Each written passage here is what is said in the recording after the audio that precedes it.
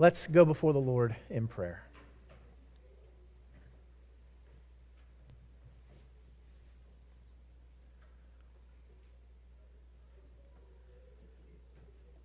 Father, your love is deeper and wider than our wildest imaginations. Father, we are given glimpses of the greatness of your love in your word. But Father, our mortal minds cannot truly comprehend how deep your love is for us. And so, Lord, you put your love on display on the cross, where there your only begotten Son, the one through whom you created all that exists, the one who is preeminent, he gave his life for us. And this, as your word tells us, is how you demonstrate your love towards us. And that while we were wretches, were rebels, were strangers, were foreigners, we were sinners, yet Christ died for us. He took upon himself our sin. He took upon himself our punishment so that our sin would be removed and our punishment would be taken away. So, Lord, as we take the time now to look to your word,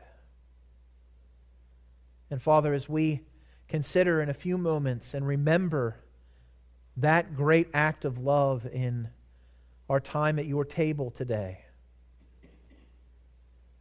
Father, may we stand in awe and amazed at your magnificent love. We pray all this in the name of Christ our Savior, pleading his blood. Amen. If you take your Bibles and turn with me to Zephaniah chapter 1. Zephaniah chapter 1. I had grandiose ideas that we're going to get through 11 verses today. And then as I was putting things together and working with the sermon and considering our time at the Lord's table, we're going to get through all of one verse today. But I think, particularly as we understand what this verse is telling us and what it points us to, I hope by God's grace it will be a profitable time for you and that his word would work.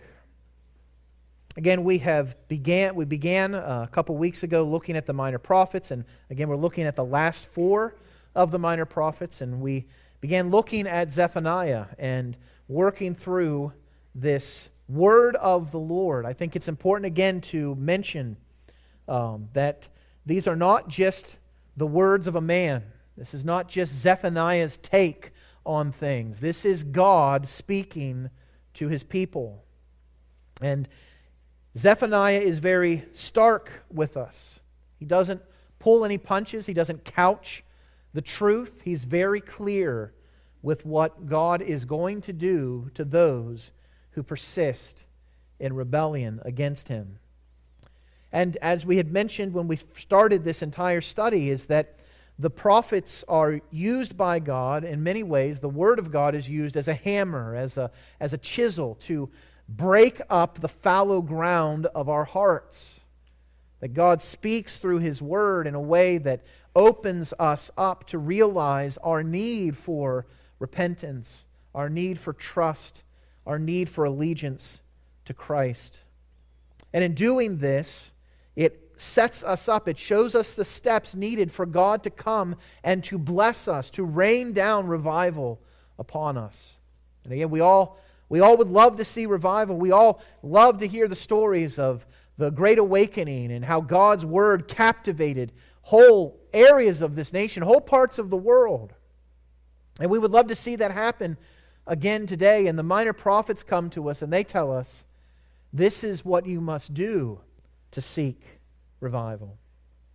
And so, as we're looking today at Zephaniah and continuing our look, we're seeing Zephaniah as a prophet who speaks very clearly of wrath, but also gives us hope and joy. As we looked at last week, we saw the first 6 verses of this passage where Zephaniah jumps in and speaks of how God is going to utterly sweep away everything. And he points to the reason for this severe judgment is because of mankind's idolatry. And so we saw how God judges idolatry as Zephaniah begins this look at what God is going to do. And then what we come to, and what we're going to look at this week and next week, is how Zephaniah describes the day of the Lord. Again, when we began talking about Zephaniah, one of the key focuses of this book is this topic, the day of the Lord. And one of the reasons why, after we finished 2 Peter, I was drawn to the minor prophets is because Peter speaks of and promises that the day of the Lord will come. And so what is that day? And here we find in the minor prophets a description of what that day is. So look with me in Zephaniah chapter 1. We'll read verses 7 through 18, but the focus of our time this morning will be on verse 7. Be silent before the Lord God, for the day of the Lord is near. The Lord has prepared a sacrifice and consecrated his guests. And on the day of the Lord's sacrifice, I will punish the officials and the king's sons, and all who array themselves in foreign attire.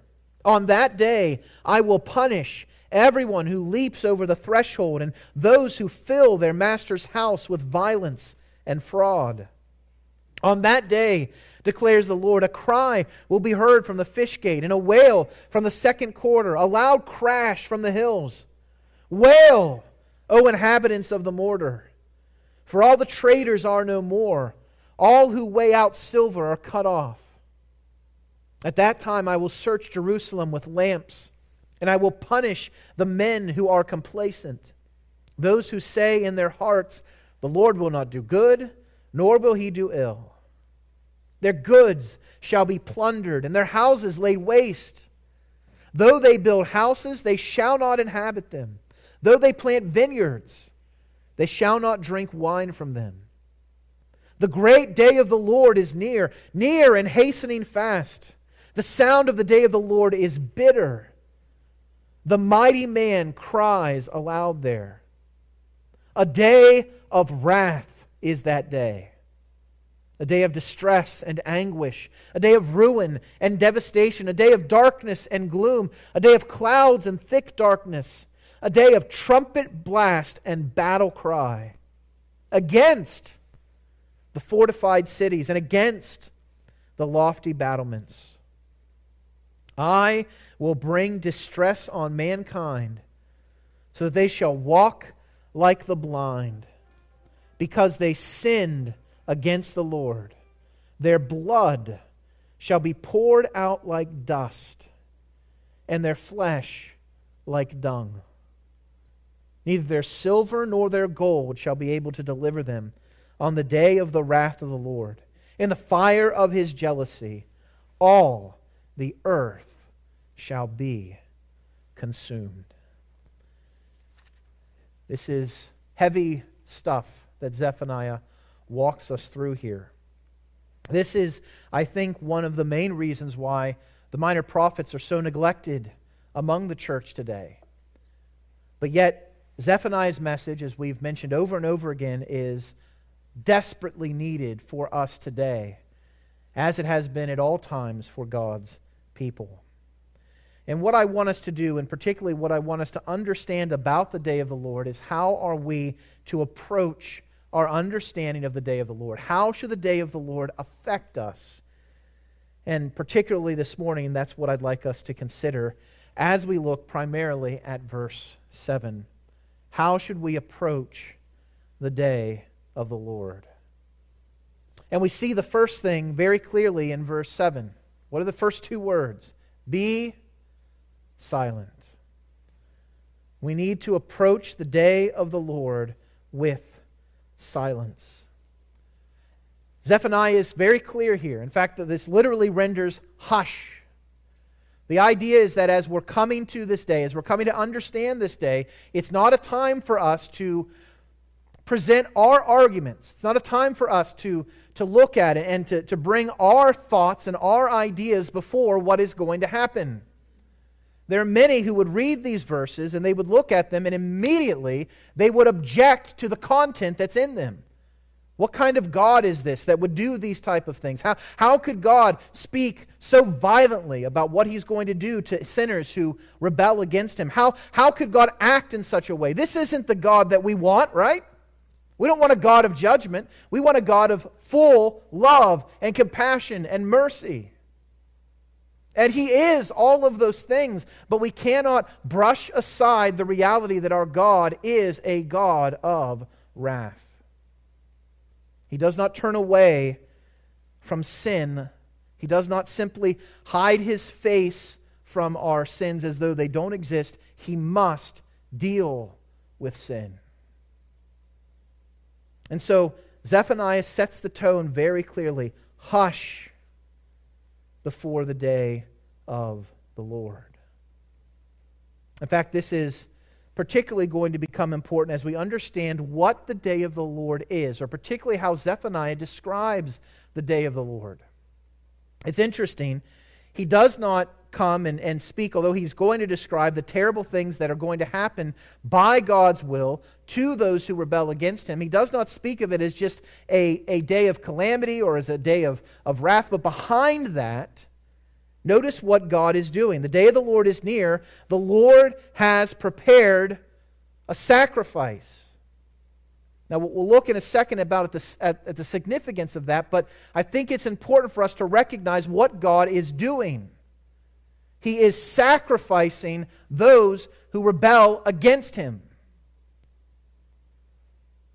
And when a sacrifice is anytime a sacrifice is brought before the Lord, it is meant for those who bring a sacrifice, whether it be bulls or goats, whether it be turtle doves, whether it be any animal that's brought before Him. It is meant so that God's presence may be entered into, that God Himself is near. In fact, that's the thing we see there. Why are we to be quiet? The day of the Lord is near. What is the day of the Lord? It is the day when God comes and executes His wrath personally. He is involved in this. And so when we come before the Lord, when we come before this great God, our requirement is not to feel that we have the right to stand before Him. As Job foolishly said, I would plead my case before the Almighty. And how did God answer him? Out of a tornado, a whirlwind. And he said, you want to answer me? And he stood before Him, and Job, realizing the folly of such a thing, kept his peace. And so Zephaniah tells us from the get-go, keep your peace. Hush. Be silent before the Lord. We see this in the other prophets. Habakkuk. The Lord is in His holy temple. And so what is to be the response of all the earth?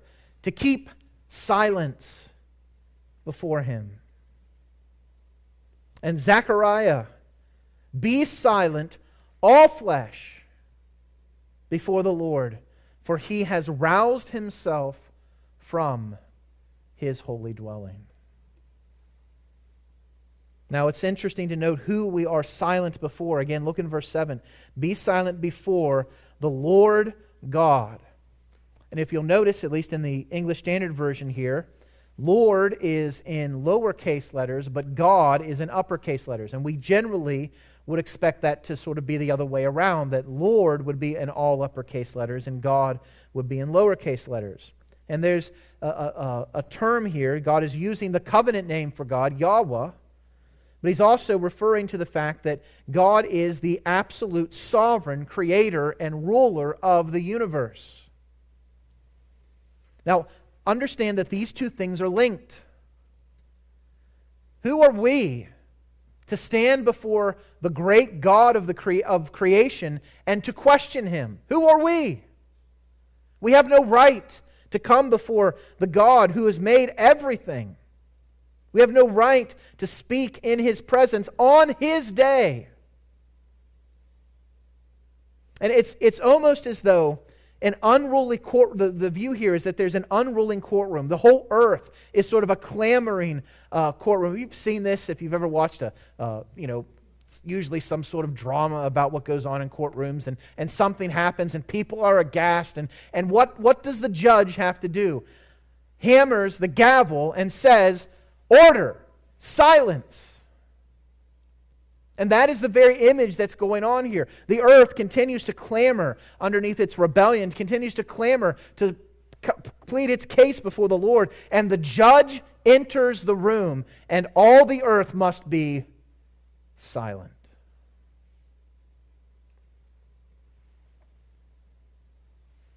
This is also important to note that the attitude of the priests and the people, that as they would come before the Lord, this is who they were coming before: the Lord God, the sovereign of the universe.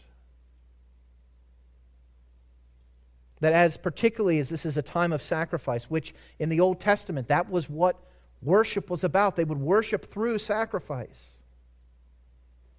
And so at that time, it was not a time for men to speak. It was not a time for our thoughts to take up our imaginations and to be on display. Rather, it is a time for God to speak. It is a time for God to act. And I think this fundamental attitude towards worship is desperately needed in the church today. We often think that worship is about us, right? We think that I'm here to be propped up, that I am here to hear what I need to hear. I am here to help myself. And that's how we approach worship today. The Scriptures are abundantly clear. This is not a time for you. It's a time to come before the sovereign of the universe.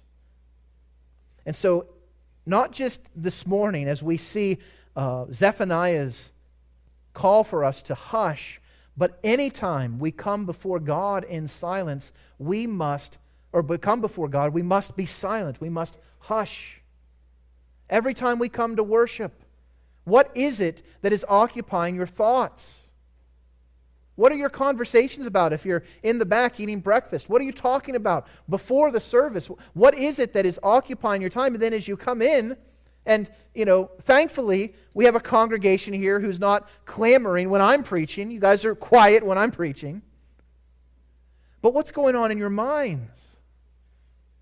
Have you quieted your hearts and your souls? Have you quieted what you're thinking so that you can focus on hearing God? Or are the concerns of your life, are the cares of this world, are the things that are occupying your mind at this moment crowding out and breaking points where you cannot hear God anymore?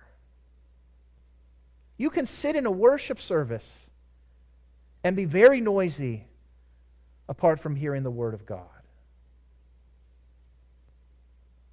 So God calls us, Zephaniah calls us to be silent before the Lord God. His day is near. What is this day about? Well, it is a day where the Lord, in verse 7, has prepared a sacrifice and consecrated His guests.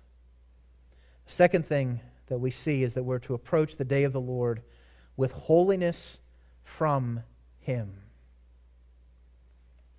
It's amazing to see here how there is a consecration of those who have come to this act of worship in this sacrifice. In fact, throughout the Scriptures, when a sacrifice, an offering before the Lord was offered, the attitude and approach of God's people was important. He required that silence. He also required that those who approach Him be sanctified, set apart, consecrated. That what was happening in worship was not common, because you were not coming before anything that was common. That is the very heartbeat behind the command, you shall not take the Lord's name in what? Vain. Because there's nothing vain about God. In fact, everything else, the preacher of Ecclesiastes tells us, everything else is vanity. There's only one thing that truly matters, and it is the Lord. But we in our rebellion, we in our sin, flip that around, and we make everything else seemingly important, and God becomes insignificant to us. And so it was necessary that consecration, sanctification, setting oneself apart for worship was part and parcel with what it meant to approach the Lord and to worship before Him. We see this in 1 Samuel 16. Samuel comes and he's going to anoint David as king, and he comes to offer a sacrifice to worship. And notice what he says as he's doing this. He said, "Peaceably I've come to sacrifice to the Lord." So what is the automatic response of that? Consecrate yourselves. And once one is consecrated, then you come to the sacrifice.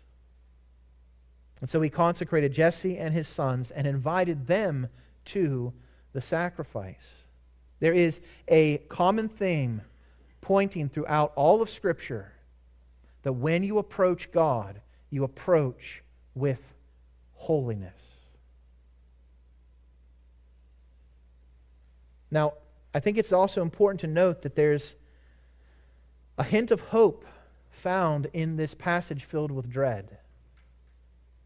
Right? I mean, as we just read, this is not simple, easy stuff.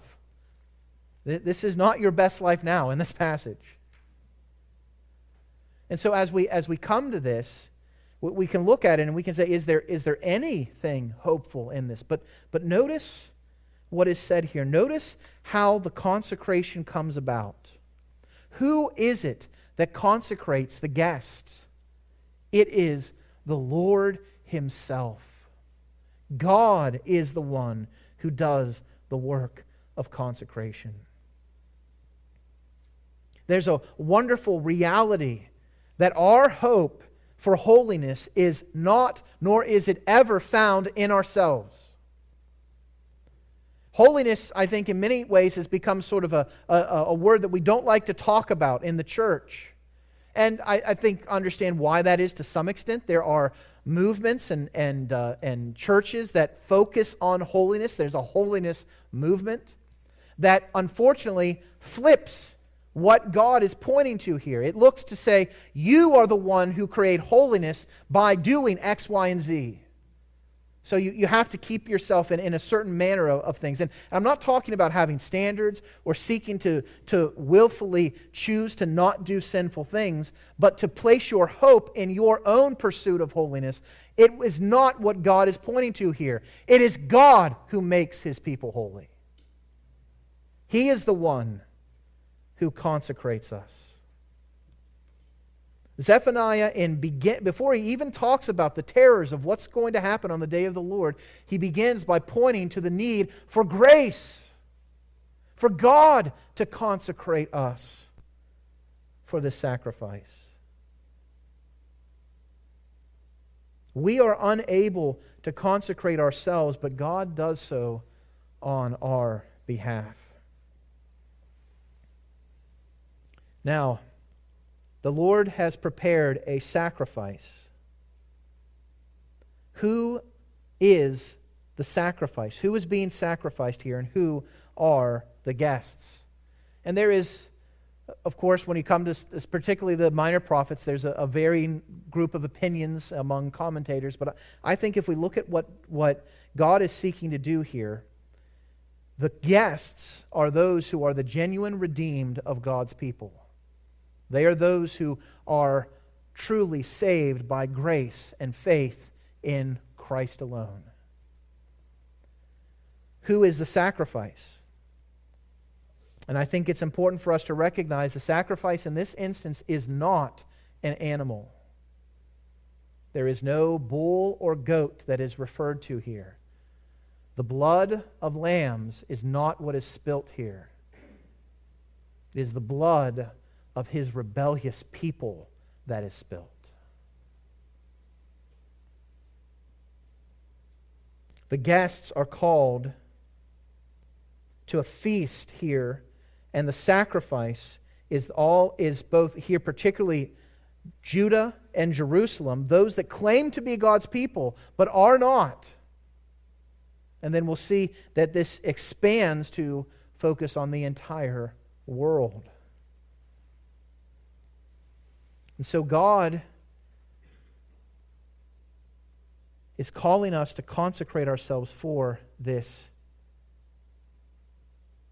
time. Which brings us then to the third point. As we approach the day of the Lord with holiness from Him, coming with silence, we have to recognize and be aware of what He is doing in the day of the Lord. It is a sacrifice. I think perhaps if you understand the Old Testament, if you understand the sacrificial system, this would come as a bit of a shock. Because, again, as we noted, those who are being sacrificed are not animals who are stand-ins, are not those that are substitutes. Rather, the sacrifice are rebellious people themselves.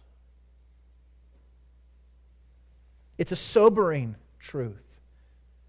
It's a shocking and terrifying truth, and yet it is truth. What is God doing on the day of the Lord? He is sacrificing those who rebel against Him. Now, this idea, this imagery of a sacrifice of people on the day of the Lord finds support throughout the prophets. We look at Isaiah. Isaiah speaks equally disturbingly of what is happening on this day of sacrifice. For my sword has drunk its fill in the heavens. Behold, it descends for judgment upon Edom. Upon the people I have devoted to destruction. The Lord, Yahweh, has a sword, and it is sated with blood. It is gorged with fat, with the blood of lambs and goats, with the fat of the kidneys of rams. For the Lord has a sacrifice in Bozrah, and a great slaughter in the land of Edom. Jeremiah speaks of this, particularly linking it to the day of the Lord.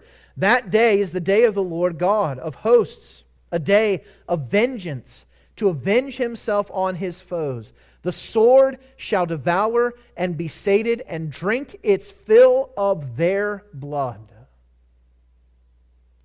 For the Lord God of hosts holds a sacrifice in the north country, in the north country by the river Euphrates. And Ezekiel speaks of this as well.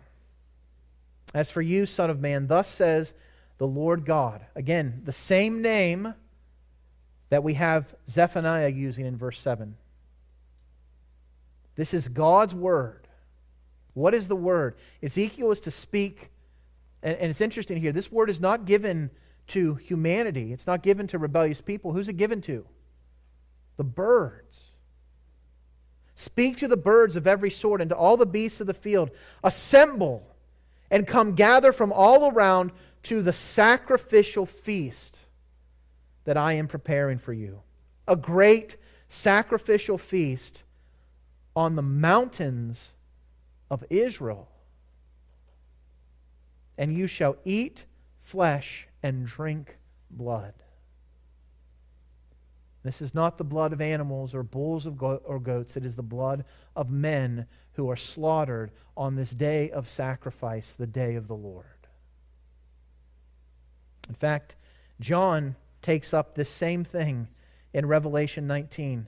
He sees an angel standing in the sun, and with a loud voice he called to all the birds that fly directly overhead, "Come, gather for the great supper of God, to eat the flesh of kings, the flesh of captains, the flesh of mighty men, the flesh of horses and their riders, the flesh of all men, both free and slave, both small and great. What is God doing on this day of sacrifice? He is bringing His wrath to be satisfied on those who rebel against Him. When we looked in Isaiah, it spoke of how God's sword, the sword of His judgment, was sated or satiated. It had drunk its fill. And the idea there is that there is an appeasement of God's wrath through His sacrificing people who rebel against Him.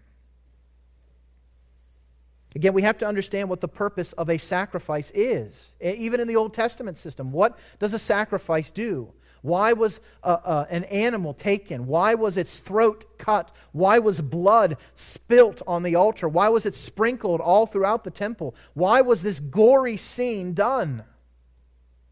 Because it is a testimony, it is a reminder of what sin deserves. I think we need to have this vision more now than ever, because we have lost, I think, some of the vision of the sting of death today. First of all, we think in our day and age that's so medically advanced, we live longer than we really have at mostly any other time in history, except for, the times of Methuselah, who was living 900 years and stuff like that. But we have long lifespans. We have amazing drugs that God, by His grace, has given to us to keep us alive. We have advances to keep us safe from diseases and things that would have easily killed us years ago. I mean, if you think about the advancements in longevity of life, just since penicillin came on the market, and that was just because a guy, if I remember correctly, I may be wrong about this, but he just didn't have some moldy bread or something like that. He's like, hey, this can do something, all right? Now, I'm not saying eat moldy bread. We have, when we see people at the end of their lives, we have a medical system that comes along and seeks to comfort them as much as is possible. And please understand what I'm saying. I'm not saying we shouldn't be doing that. The Scriptures are clear that there is a place to provide relief to people who are near death. But in our day and age, this happens in a clinical environment, in an environment that's clean and clear, and we talk about it as though someone has just fallen asleep. When the Scriptures tell us the wages of sin is what? Death. Our mind should not run to a person in a bed with all sorts of medicine and all sorts of comfort measures done for him. Our mind should run to the Old Testament sacrificial system, where you would hear the baying of lambs as they were killed, where you would be a witness to this bloody, gory mess. And it would remind you, as that lamb, as that goat, as that animal stood in your place, that what it was experiencing, that level of destruction, is what you deserve. That sin and its consequence of death is horrific.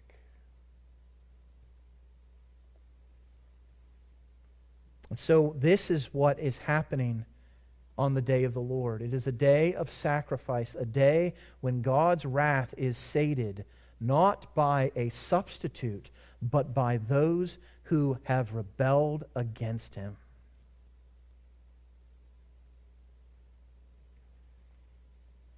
God does not slaughter the offering for the sake of someone else, but rather for the sake of appeasing His own wrath by slaughtering those who rebel against Him. There's all sorts of things that this should remind us of. And There are psalms where the psalmist will cry out, "How long, O Lord, will the heathen prosper? Will the wicked prosper while those who follow you suffer?" Why is it this way? Why do they persist in their rebellion when they should deserve these things, yet they seem to prosper and your people suffer? There is this underlying current of injustice. Why are these things happening? Let it not fool you. God, the King, the sovereign of the universe, His wrath must be satisfied. And for all those who turn away from Him, for all those who persist in rebellion and continue to reject Jesus Christ, that wrath will be satisfied on them themselves. They will be the sacrifice.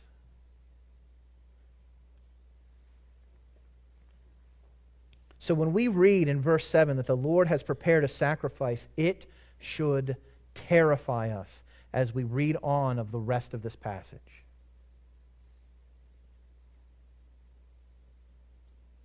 So when this comes up for us, reminding us of the consequence of sin, the second thing that it seeks to do is it seeks to remind us that for us to avoid the fate of this animal, we have to have some way in which that wrath is satisfied. We need a substitute. We need an intermediary. I mean, imagine what it would have been like in the time of Israel. Let's say you came to the priests and you know earlier that day you had noticed maybe on your up on your sleeve here on your skin there was a mark. And maybe it was leprosy. And so you had to present yourself. And notice, you didn't go to the doctors. You didn't go to some medical professional. Where did you go when you had leprosy? You went to the priest. And the priest would look and he would call you to bring a sacrifice that you may be cleansed by God's grace. And that sacrifice would take upon itself just that little bit of the effects of sin by dying, and then by God's grace you would be cleansed. And that's just one small aspect of many ways in which the sacrifice pointed to the fact that you needed an intermediary. But here's the thing about those sacrifices, the blood of those bulls and those goats, those birds, those animals. You would come one day and you would offer the sacrifice, and then the next day, guess what you needed again? Another sacrifice. In fact, on that great day, the Day of Atonement, when Israel would come and God would descend upon His people, and there would be an opportunity for them to make an offering for the sins that they didn't even remember that they had did, the sins of omission, the sins that dealt deep within them.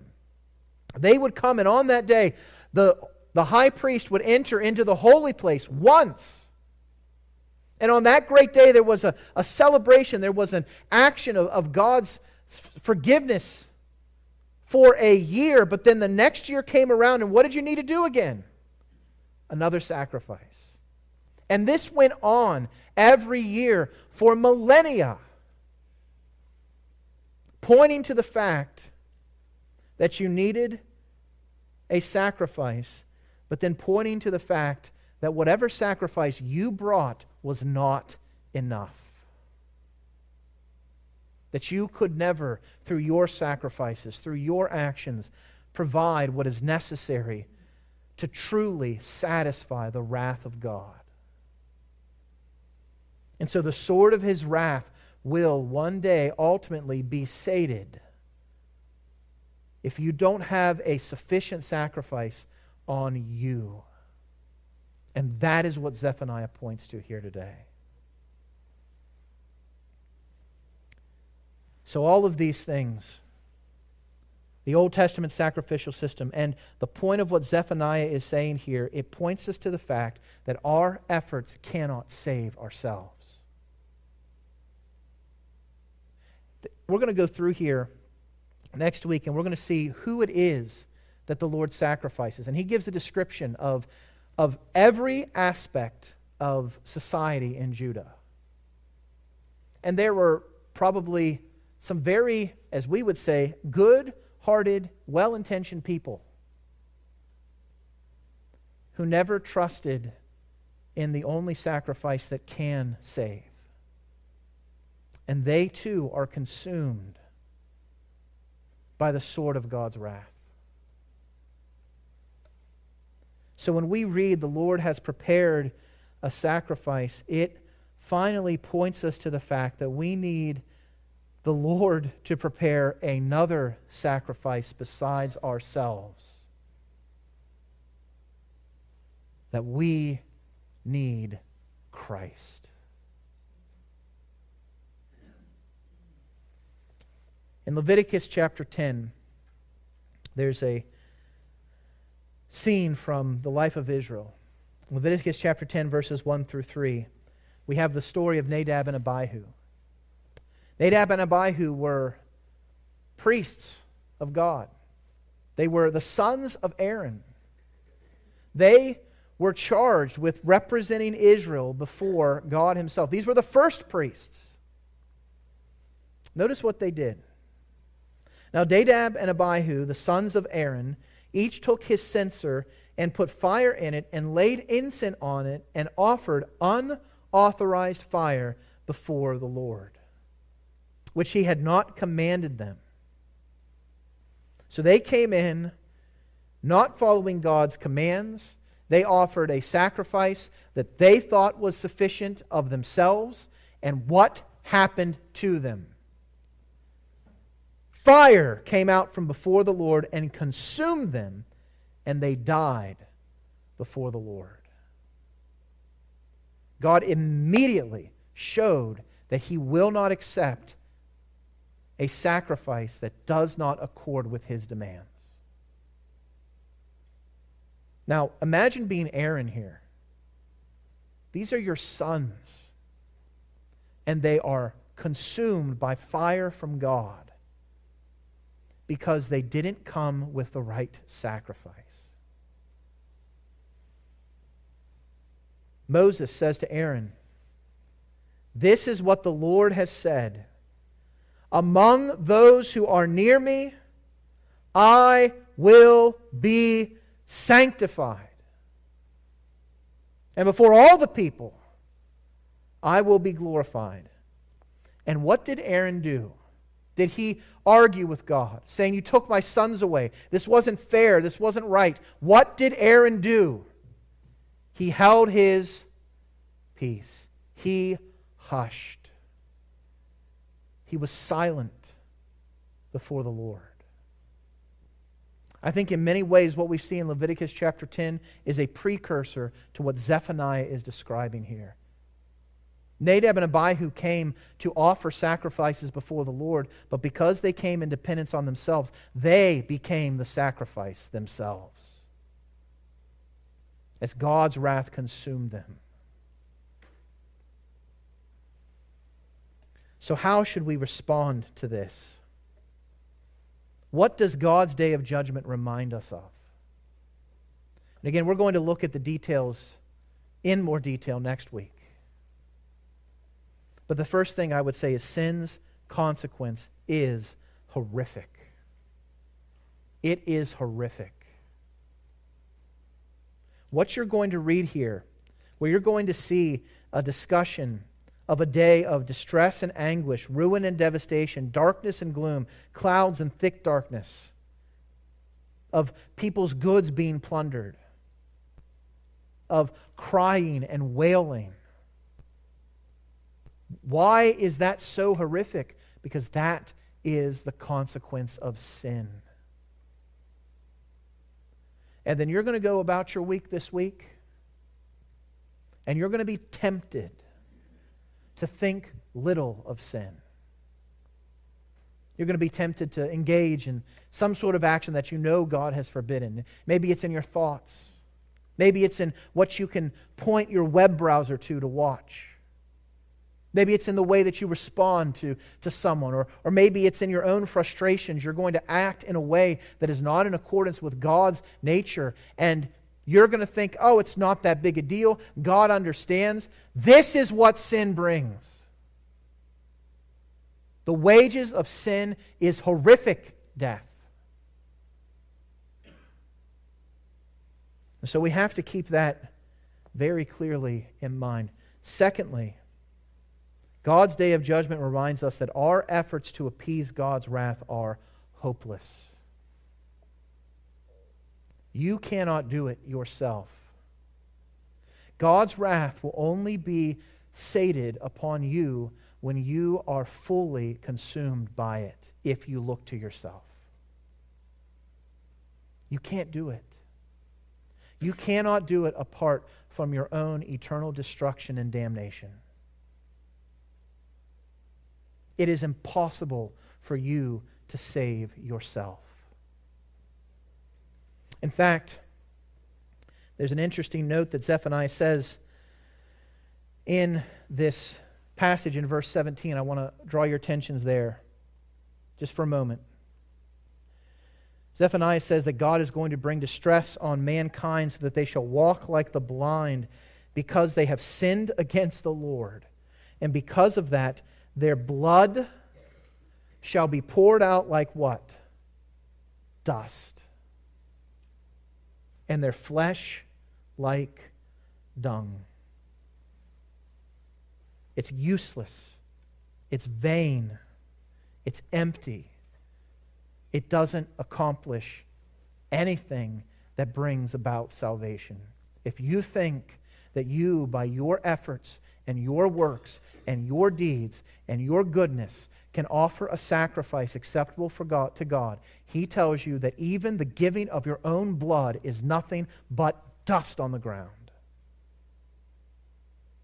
Even if you give your flesh to be consumed, it is worth nothing but dung.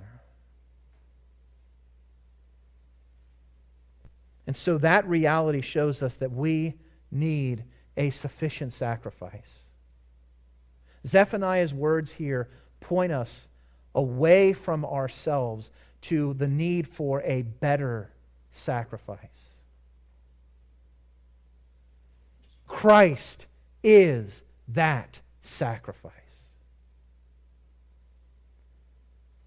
In Hebrews chapter 9, the writer of Hebrews tells us that when Christ appeared as a high priest of the good things that have come, then through the greater and more perfect tent, not made with hands, that is, not of this creation, He entered once for all into the holy places, not by means of the blood of goats and calves, but by means of His own blood, thus securing not a temporary relief, but an eternal redemption. For if the blood of bulls and goats and the sprinkling of a defiled person with the ashes of a heifer sanctify for the purification of the flesh, how much more will the blood of Christ, who through the eternal Spirit offered Himself without blemish to God, will purify our conscience from dead works to serve the living God. For Christ has entered not into holy places made with hands, which are copies of the true things, but into heaven itself, now to appear in the presence of God on our behalf. Nor was it to offer Himself repeatedly, as the high priest enters the holy places every year with blood not his own. For then he would have to have suffered repeatedly since the foundation of the world. But as it is, He has appeared once for all at the end of the ages to put away sin by the sacrifice of Himself.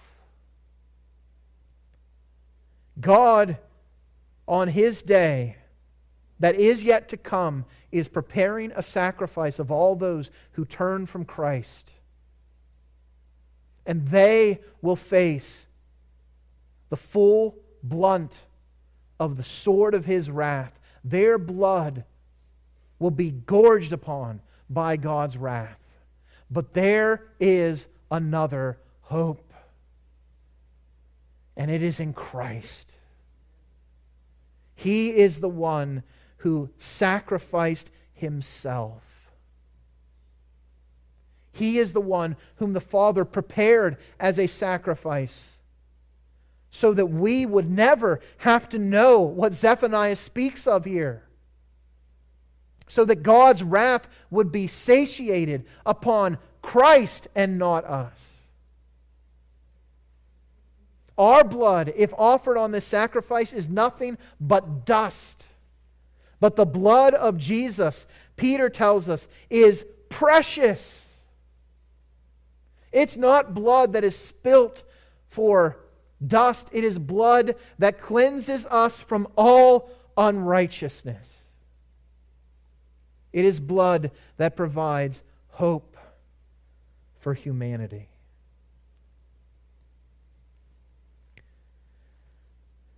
So let us be very clear about what Zephaniah is going to tell us in the next couple weeks. He is going to describe the horrors of what it means to persist in rejecting Christ. He is going to show that the day of the Lord is a day of wrath that will be meted out on all who turn from Him. We don't need to conjecture about when it's going to happen. We don't need to try to read the tea leaves of what's going on in current events to see if this is happening soon. We know it will happen. Zephaniah tells us that the day is near. It's not for us to figure all that out. It is for us to reflect on, are we under the sacrifice of Christ?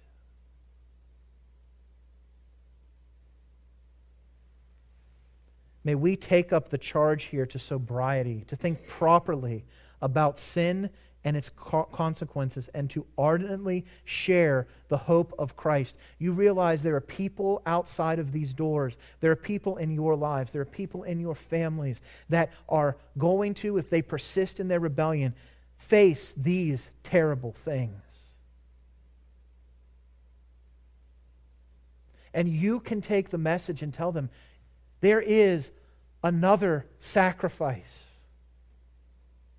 Not you, but Jesus of Nazareth, the Lamb of God who takes away the sins of the world.